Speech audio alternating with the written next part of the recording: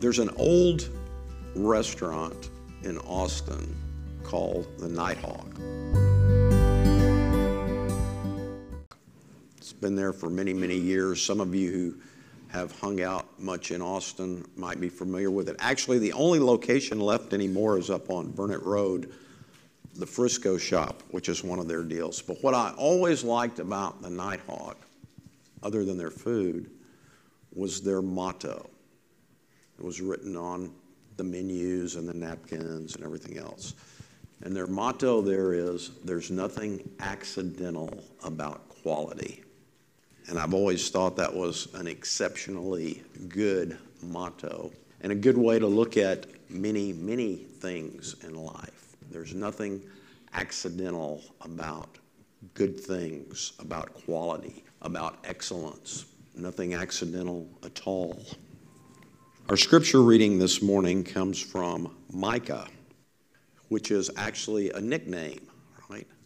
Micah's name is Ma'akeh, which means, who is the Lord? But he went by Micah. Micah was a prophet about 800 years before Jesus, 750 or so before Jesus was born. Consider the word of the Lord. Hear what the Lord says. Rise, plead your case before the mountains, and let the hills hear your voice. Hear, you mountains, the controversy of the Lord, and you enduring foundation of the earth. For the Lord has a controversy with his people, and he will contend with Israel. O my people, what have I done to you? And what have I wearied you? Answer me, for I brought you up from the land of Egypt and redeemed you from the house of slavery. And I sent before you Moses, Aaron, and Miriam. O my people, remember now what King Balak of Moab devised, what Balaam, son of Beor, answered him, and what happened from Shittim to Gilgal, that you may know the saving acts of the Lord. With what shall I come before the Lord and bow myself before God on high? Shall I come before him with burnt offerings, with calves a year old? Will the Lord be pleased with thousands of rams, with 10,000s of rivers of oil? Shall I give my firstborn for my transgressions, the fruit of my body for the sin of my soul? He has told you, O mortal, what is good. And what does the Lord require of you but to do justice and to love kindness and to walk humbly with your God? The word of the Lord for the people of the Lord. Please be in prayer with me and for me. Gracious and loving God, creator of all, sustainer of all, may the words of my mouth and the meditations of all our hearts be acceptable in your sight, our strength and our salvation. Amen.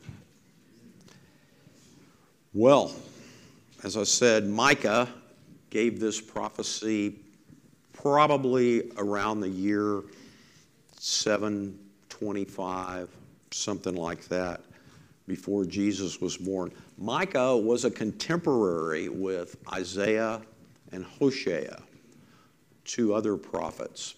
Micah was a prophet in Judah. He prophesied during the reigns of King Jotham, King Hezekiah, and King Ahaz. And actually, Hezekiah and Ahaz listened to him. He was one of the few prophets that, or I should say maybe they were a couple of the few kings that actually listened to what the prophets had to say, And if you want to read more about that, you can read about them in 2 Kings, starting at chapter 15, and 2 Chronicles, starting at chapter 27. Gives more detail about what went on in that exchange. But this morning, I want us to concentrate for a few minutes on the words that I read that Micah said. What did the people do that upset the Lord? Now, in this particular passage, we don't go into a whole lot of detail in that, but if you would look down there in chapter 6 at verses 11 and 12, down around there, you would see some specifics laid out. One of the specifics laid out was that it says that the wealthy people were violent. I want us to think about something here. It doesn't say that there was anything wrong with being wealthy. The Lord was upset with the violence, And if we'll all remember, if we go back to Genesis, before the flood, what did it say there? It said the world was filled with violence. The world was filled with violence. And that's what upset the Lord. That's what precipitated, I guess I could say, the flood, was violence. It also says there that the inhabitants, the people there, were liars. They were liars. We've spent a little bit lately talking about the importance of what we say and meaning what we say and doing what we say and speaking the truth. And another charge that's brought against the people is brought against the merchants. It talks about them using false weights, cheating people. And the Lord brings the case against the people there to all of creation. Isn't that interesting? To the mountains and the hills and all of creation. Of course, it's all created by God. I was looking at one of my dogs this morning. I have a dog that's particularly hyper. He gets to spend a lot of time outside. While I was having, probably less than completely charitable thoughts about my dog, I remembered, and this is something that's good for all of us to remember. We're talking about God pleading his case to the mountains, or presenting the case against the people of the mountains. Remember that after the flood, which again was precipitated by violence, God made a covenant, right? And remember, that covenant was made with every living creature. So my dog has a covenant with God. So the next time, which is probably something good for all of us to remember, that all of our animals have covenants with God as well as us. And then God says, what have I done that you guys are so rotten? Loosely translated, Jim's translation. And what have I done? God says, all I've done is I delivered you from slavery, from the Egyptians. I gave you leadership to help you out, Moses and Aaron and Miriam. And then he says, I even set it up where your enemies blessed you. This is another thing we don't have time to go into this morning, but go read Numbers chapter 22 through 24. Again, it's such a great story. It's about, Balak, the king of Moab, tries to get Balaam, who is a priest, to curse the people of Israel, right? And he can't do it. And remember again, his donkey, who had a covenant with God, stood in front of him to prevent the angel of the Lord from executing justice on him. And he beat his donkey 3 times. And the donkey talks to him. It's still one of those things where more will be revealed someday that amazes me at with what ease animals talk to people in the Bible and vice versa, right? And Balaam, of course, ends up blessing the people of Israel, right? He blessed the people of Israel even though he had been commissioned to curse them. And then God says, that shorthand between two geographic points there, one that's east of the Jordan and one that's west of the Jordan, for I gave you the promised land. I gave you the promised land. But they missed the point, don't they? They missed the point. The people say, well, gee whiz, what do we need to give you, God, to show our gratitude? Do we need to give you all sorts of burnt offerings, all sorts of oil? Do we even need to sacrifice our children to appease you? And of course, the answer is no. God did all of those things for his people out of grace. Nothing was required of them for him to do those things.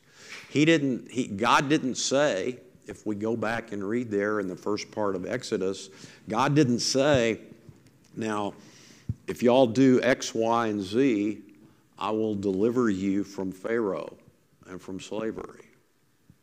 No. God just delivered them. Delivered them.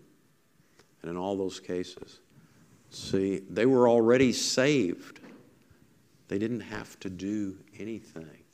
They didn't have to do anything. But they were mistaken. They thought that they could appease God with their worship.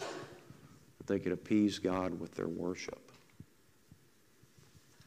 And of course, that's not the case at all. And God says, I'm going to tell you what is good. That's pretty interesting. And that's spelled out for everybody. That's for all peoples. That's not just for the people of Judah there that Micah was speaking to at that particular occasion. It's for all peoples. God says, this is good. This is a good thing. This is something we ought to do. You see, our relationship with God saving his people always has been a gift. It's always been a gift. But just because God gives us a gift doesn't mean there aren't requirements. There aren't important things that we should take part in. But notice, nothing that God asks his people here has to do with giving more offerings or material things.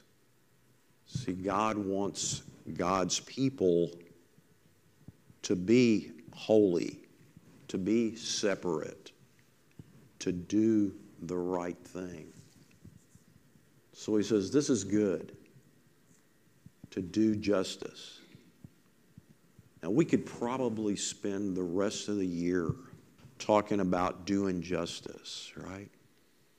This is one of those areas where we are all called to be diligent and to use discretion and be discerning and pray. There are an awful lot of things that get kicked around in our world today that go under the moniker of justice. But are they? Just like I say, we could spend days talking about this, but we are all called to do justice, true justice, whatever that looks like.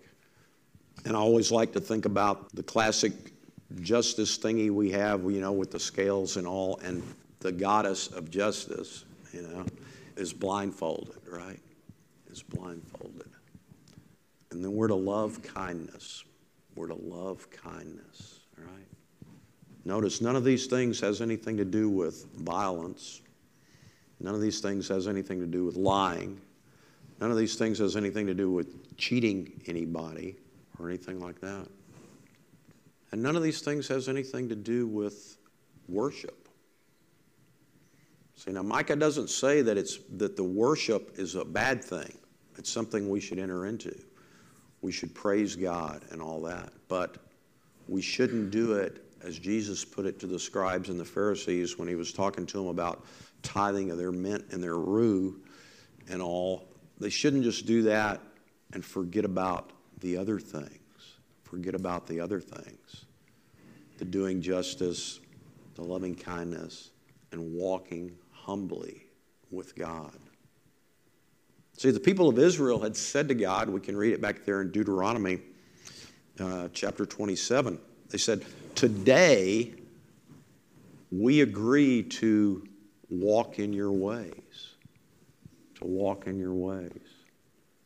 And God still wants us to walk in God's ways, walk humbly in God's ways. And again, humility is not a virtue that is greatly applauded in our society these days. In fact, this afternoon we're going to have a festival of anti-humility, right? And there will be literally millions of people celebrating pride and not being humble. Interesting to think about. Interesting to think about. 1 Peter 5:5 says, God opposes the proud and gives grace to the humble. Gives grace to the humble. And of course, all of us, when we really consider our position in life, humility really shouldn't be that hard a deal. Because as it tells us in another place in Scriptures, in James chapter 4, I think, our life is but a vapor. But a vapor. Even those of us who live to be 120, our life is but a vapor. I think the upshot is, as you come to the table this morning, I want you to remember that the grace is available here for all of us to do justice, to love kindness, and to walk humbly with our God. And remember, God is not looking for a specific type of offering. God is looking for a specific type of person.